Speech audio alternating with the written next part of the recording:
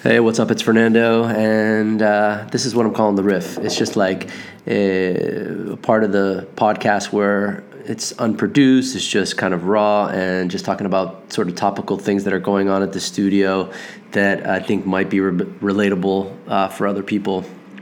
And so tomorrow's kind of a big day for us. It's January 4th. We're launching the first episode of The Company, which is this docu-series that we've been working on, and it's sort of about the behind the scenes of the studio, the running the shop, working on projects, dealing with PR, thinking about strategies, sort of exposing everything, and showing our audience exactly like who we are, who the people behind all of the work is. And so it's been kind of an interesting time, and tomorrow's kind of the hopefully the beginning of it. We're going to try to build our YouTube page where people can watch the content there, and it's really just about trying to get people to see who we are, see who we are at the studio. I've been making videos for a while in terms of for the studio, and we've this is something that we've been wanting to do for a long time. It's kind of like be able to ratchet it up and say, okay, like let's document as much as we can. It's easier, it's cheaper now, like it's more possible than it used to be many years ago.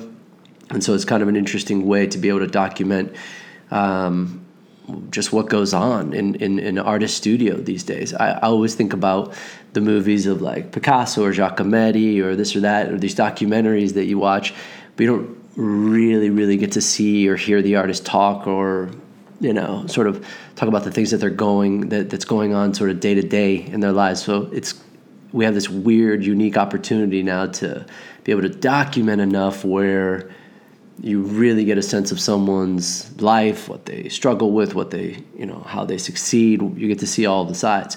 That's kind of an interesting thing that we want to sort of accomplish with the docuseries. So this has sort of brought up an interesting topic for me, which is content creation, and why are we doing it, and why are we sort of investing our time and money and energy into this.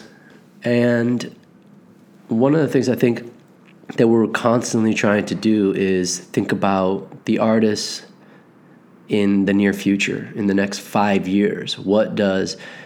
How does an artist sustain themselves into the future as technology changes, our connection to our audiences are changing, as more and more sales are happening online, so a physical space in terms of having galleries and things like that. This stuff is starting to be on shaky ground. And so why invest in content? And as we were looking at the way that we imagine that an artist is going to exist in the near future, is that their presence online and how they express themselves through their sites or through their channels, that's how people are going to get to know and be connected to artists in the near future. It's going to be, people are not going to be going to galleries as much, or if they are, they want it to be an experience. They want to have a different sort of experience that they've been having. And so we analyzed all of this and thought, okay, we want to be connected to our audience, right? So that we can, that they can see the work grow and appreciate those things, but they also can understand the people behind it and what it actually takes to make. So we thought, well, let's give the audience a glimpse of that, so that they really get to understand, also to start to understand why we value the work that we do, the way that we do, and what it takes to actually get it done. And so all of those things felt like, well, we can't do that through photography, and we can't do that through the channels that we currently have, which would be standard marketing stuff like doing trade fairs or doing collaborations. Just there's other methods now that you try to get brand awareness out there. But in reality, we thought, well, if we can connect with an audience on the mediums that they enjoy, which are, online, on their phone, if we can connect with them there, then we can, build a longer term relationship with an audience member.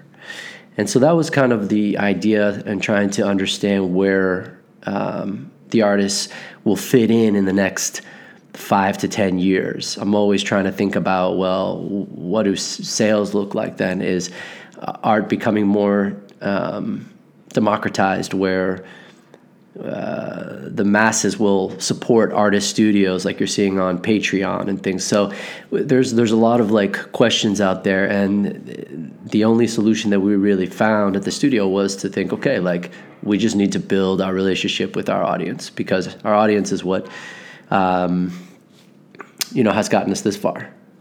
And so it's not about trying to please the audience by saying, okay, well, the things that you want, you're going to see. No, we're going to kind of show it all, and not be scared of some of this may not be look great on us or any of that kind of stuff. We're just going to kind of go for it.